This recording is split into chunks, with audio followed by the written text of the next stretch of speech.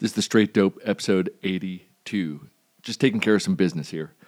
So, today I launched the Riflecraft Subcast. The Subcast is a subscription-only podcast, and that's going to be differentiated from this Straight Dope podcast. Nothing's going to change with the Straight Dope, so after I announce this, we are going to go into an episode as usual where I just talk about things the way I talk about them, and that's that.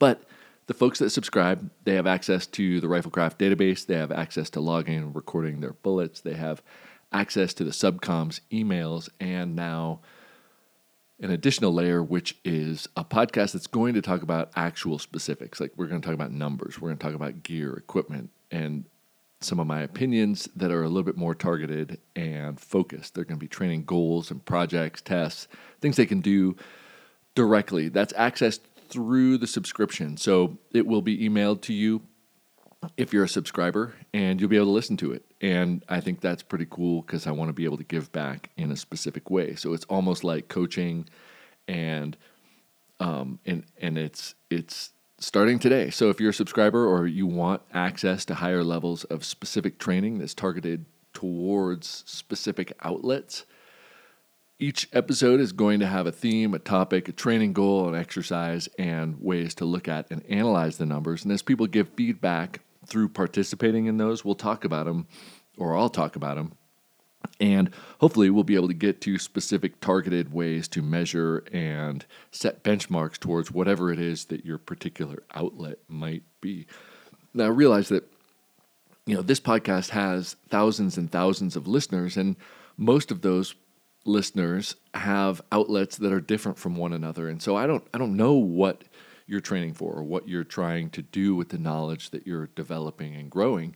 And this will allow us to focus on the people that care enough to subscribe and support the podcast. So I'm excited to do that. I finally figured out a way to do that privately and exclusively for those guys. So if you're into it, and if you do start subscribing, then you'll gain access to that network of podcasts, which is pretty cool.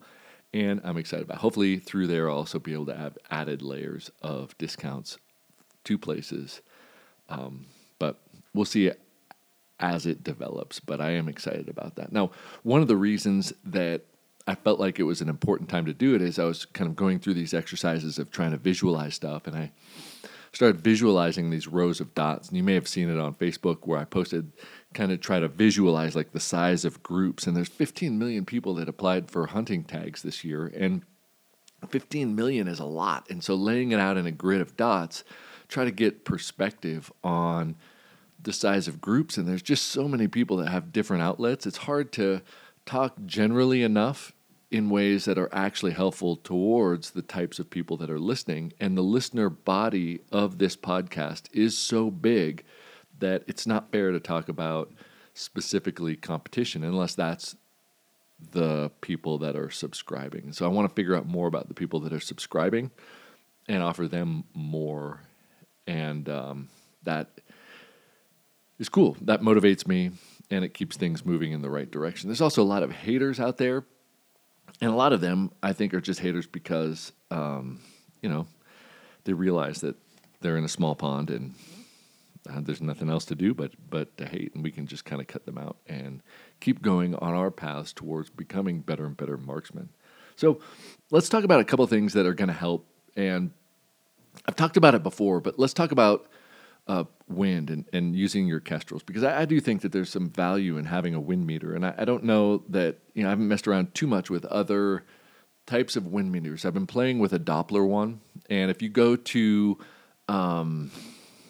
some fishing and or some sailing websites, you can get these little handheld devices that connect to your phone, and they can actually measure the wind speed and direction on these devices. And putting out an array on the range, Frank and I have been messing around with it, but the data isn't as conclusive as we would like to talk about it openly yet. So I'm just going to talk about a couple tricks with your kestrel that can really help you get distance or direction and speed. And this will work for other small devices and anything that you're doing. But the angle and the speed is very important for you to make a good wind call. So try this. grab your Kestrel and go outside and face into the wind and try to figure out, exactly what direction it's coming from. And most of us are pretty good within about 15 degrees, but 15 degrees is probably too much error for you to make a really, really good wind call. But if you turn your Kestrel sideways with the anemometer spinny, dialy, wheelie thing open, and you turn it perpendicular to the wind, when it's facing straight into the wind, that spinny deal stops spinning. And that'll give you a specific angle into the wind when it's not spinning. And that will reduce your margin of error from 15 degrees to less than 15 degrees error by just saying it's coming from that direction. The seam on the Kestrel can give you a very specific line into it. And so if you can start to refine that process of doing it, I think that it should help your wind calls, at least your understanding of the direction that the wind's coming in. And the closer that you can get it to a mile per hour, the more you're going to be able to make informed decisions on that initial wind call. And I think that has helped me a lot at the beginning of trying to refine my wind process. It's not the be-all, end-all, of course. And obviously the bullet speaks for itself. And a lot can happen between you and the target. But one of the initial things that I see when measuring shooters is that their initial angle is wrong. And so they might get the wind speed correct or the wind speed within parameters that are appropriate. But that actual angle, when they just face into it and say it's coming from there and I'm shooting this way, so it has to be 2 o'clock, but it might be 1:30, it might be 2:30. And the difference in that 30-minute interval sometimes is about 25%. That 25% error on your wind call could be significant. If you're shooting at a target that's 2 m away, you're making an inappropriate angle change could effectively cut that target size in half, right? By saying, I was off by 2.5 to 3 miles an hour. If the wind's 10 miles an hour, 11 miles an hour. And if you're wrong, your group is now overlapping only with half the target instead of the whole group or the whole craft number or the whole bracket or however you're thinking about it. And that's how I think about it anyway. So you're trying to optimize putting your bracket, your shooter bracket, into the target. Hopefully the target's bigger than your shooter bracket. And now refining that down into a wind call does the exact same thing, right? If your error is big, that group size opens up. Not because the group itself necessarily opens up, but it opens up the more error you add to it, so the wind drift. If you're shooting at the distance of your wind number, like if you have a 6 mile an hour gun at 600 yards, 1 mile an hour moves it a tenth if you're off. So if you're off by 3 miles an hour, you've effectively moved your group 3/10 or almost a whole MOA to the left or to the right. Or if it's going up and down and you don't catch that up and down, it could widen your group 3/10 or so, right? At least that's the way I'm thinking about it. Now, we're not splitting the hairs to the 100th of a mil or something like that. I'm trying to be speaking in blanket terms and blanket statements, but I think it all falls back on you understanding the ballistics of your bullet. So look at your BC, look at your ballistic calculator, look at the effects that wind has at different distances and the angle that it has. And then look at how you're making that initial measurement. If you're doing it in degrees, if you're doing it by clock angle, if you're thinking about wind number, if you're thinking about bracket, if you're just taking somebody's call of 3/10 and just kind of going with it like that, think about the effect of being wrong a little bit and where you can take out some of that error. I think that's really important, especially when so much rests on that single shot for so many applications, right? If going back to those bullet signs, if there are 15 million hunters, those 15 million hunters, most of them are relying on that first shot and that first shot being good. So a lot rests on that initial wind call, right? Now, some people like to project in and say, well, the numbers that I had for the pistol shooters was like 30,000 shooters, and somebody doubled or tripled that for shotgun shooters. And the precision rifle shooters at competition is like sub 1,000. And for some reason, people find that offensive. I don't particularly relate to or understand why that would be offensive in one way or another. I like to do things that have small groups of people that do it. In fact, when I started rock climbing, it was a very small population of people that rock climbed outside that would make trips to climbing areas around the world, you got to know them. And you can pretty much name off most of the competitive rifle shooters in the precision world, especially like competition dynamic shooters. There's a couple hundred of them. And we all know each other, and it's a cool, tight-knit community. I think it's the same thing for like PRS shooters, except that it's probably, a little bit bigger than competition dynamics, maybe 2, 3, 4 times that size. But I just guesstimated on Sheldon Nalis's data that 600 people about shot 4 matches. Well, 4 matches, national matches a year, seems like they're taking it seriously. And so he didn't want to use data from people that shot fewer than 4 because he felt like that. Some people try something once or do 1 or 2 if it comes near them, but they don't take it seriously. Like it's not their thing, right? If it's your thing, 4 kind of makes sense.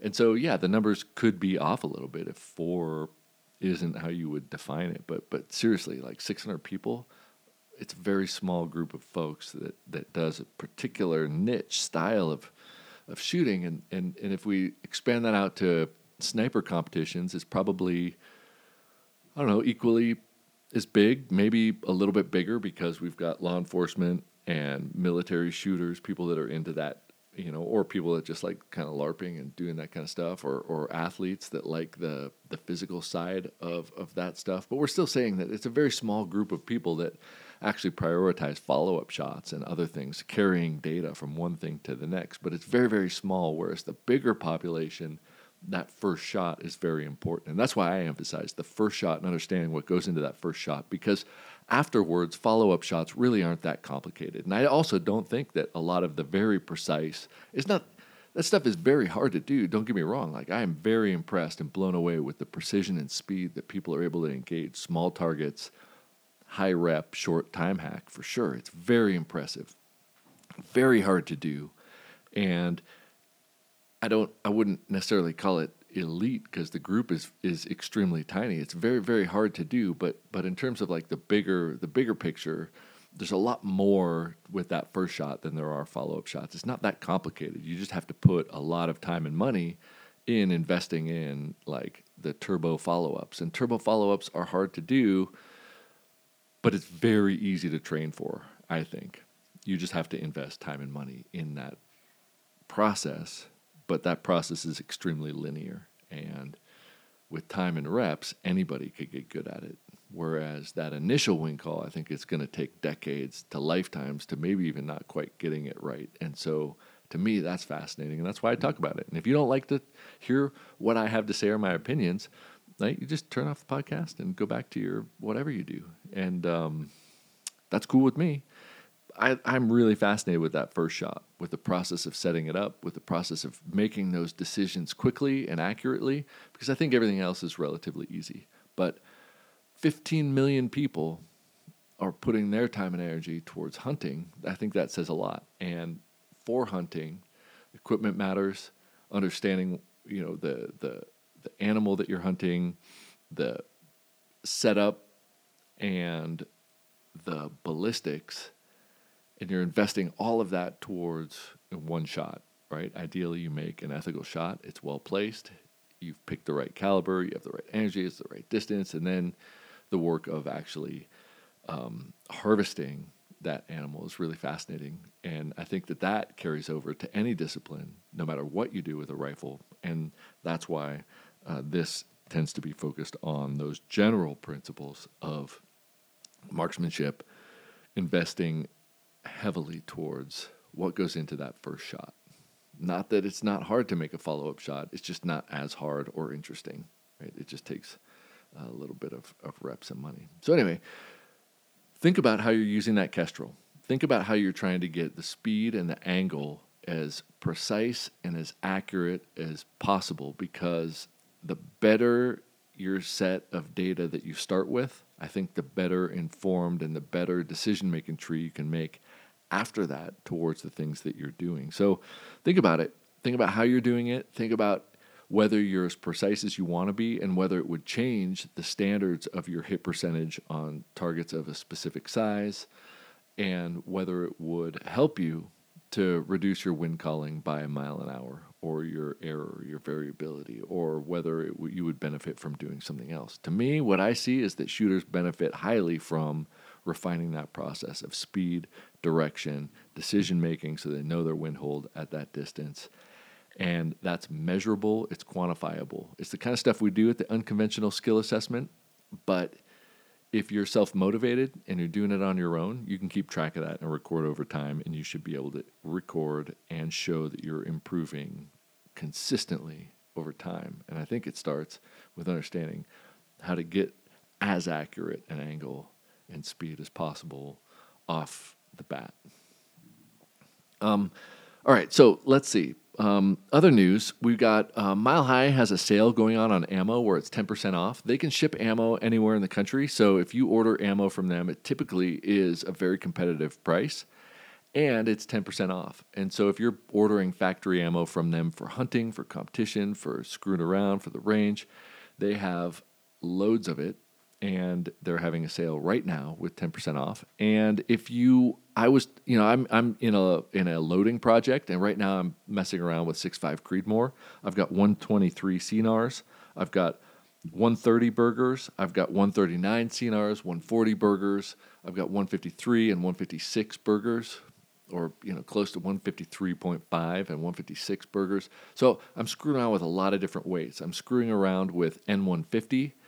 I'm screwing around with Reloader 16, and I'm screwing around with H4350 for those. And I haven't found N160, but when I do, I'll screw around with a little bit of that. I'm trying to get pressure. I'm trying to understand, trying to optimize the speed for the bullet without having pressure signs. And I'm not loading to seating depths. I'm not doing anything fancy. I'm using virgin brass. But what I'm trying to do is find an optimal speed without pressure. So I'm exploring the speed data that people have and the pressure data that's out there in the loading manuals. And I'm trying to find out in realistic terms what's the optimal speed for each bullet. And in those optimal zones, which one has the ballistics. Namely, for me, I'm really more concerned about wind than I am elevation, because I've got a rangefinder. I know exactly what the range is, so I don't need to guess on the range. I'm not reticle ranging. I'm not winging it and trying to have a flat bullet that can make up for ranging errors at the expense of wind. I want good wind. I don't want it so slow with a heavy bullet that even though it has great wind, it's coming down too fast for me to optimize it. So I'm trying to look in that sweet spot for bullet weight and bullet speed. Frank and I talked about it a little bit. We talk about it all the time.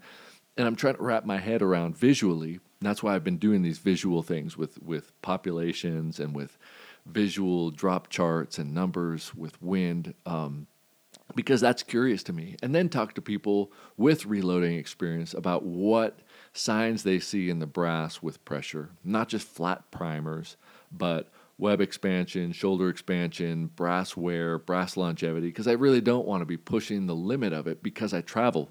And I think one of the reasons that a lot of competitive shooters load a little bit slower is that when you go from one environment to the other, you can show pressure signs, and those pressure signs can cause problems at competitions or at hunting events or at other things that they didn't necessarily anticipate because the environment you developed the load in was different than the one that you went to. And so I'm trying to steer clear of all of that and see if I can measure and kind of wrap my head around that process. And then ideally perform next year, 2023. I have specific goals for competition for myself. I'm trying to do 4 completely different disciplines and perform well across those 4 completely different disciplines, maybe 5 different disciplines with specific rifles rather than the different rifles that I used last year, and a load that is statistically better than the factory ammo that I was shooting. The factory ammo I was shooting was pretty good, but I want to say, okay, if I make it this much better measurably, I should be able to quantify a slightly higher hit percentage.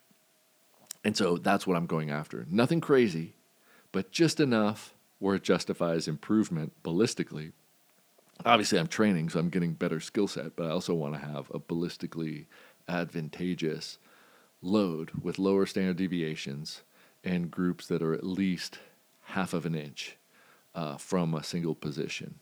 Right? I'm not talking about my craft number or my craft bracket. I'm just saying, like, the load itself has to shoot half an inch, and the standard deviations have to be under 8. And if it can do that, then it's better than most of the factory ammo I was shooting last year, and therefore I should not have to worry about the hand loads. And so that's kind of where I'm starting at. Now, last year I was talking about fundamentals, and that if you have good fundamentals, you should be able to apply it on any rifle system. So I shot multiple gas guns, and I shot 10 rifles last year at these 13 competitions that I went to. So 10 different rifle setups. Now, it wasn't 10 completely different rifles because I don't have 10 rifles. So I borrowed a couple, and I changed the barrels and the chassis and the scopes such that I kind of had different combinations of them. So 10 different rifle setups with barrel weight, chassis, scope options.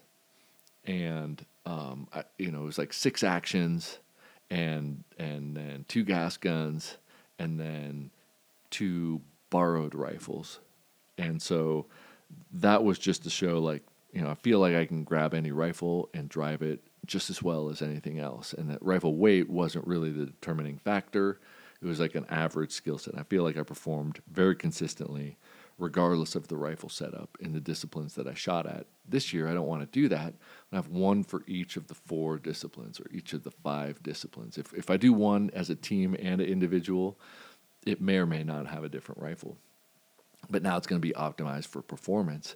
I think loading is going to be part of that. Not that you can't do it with factory ammo, because I absolutely think you can. But for me to measure it and to say one way or the other, I just think it'd be fun to try. So I'm going to try it and see where it goes. I'm going to report those findings on here. I'll be talking about like how it's going, but on the Subcast, I'm going to be talking about the specifics that I'm learning and the specifics that I'm testing. And I understand that a lot of you are probably experts at reloading and you have lots of ideas. That's cool. I'm going to be sharing my findings. And if you email me and share your thoughts, I may or may not.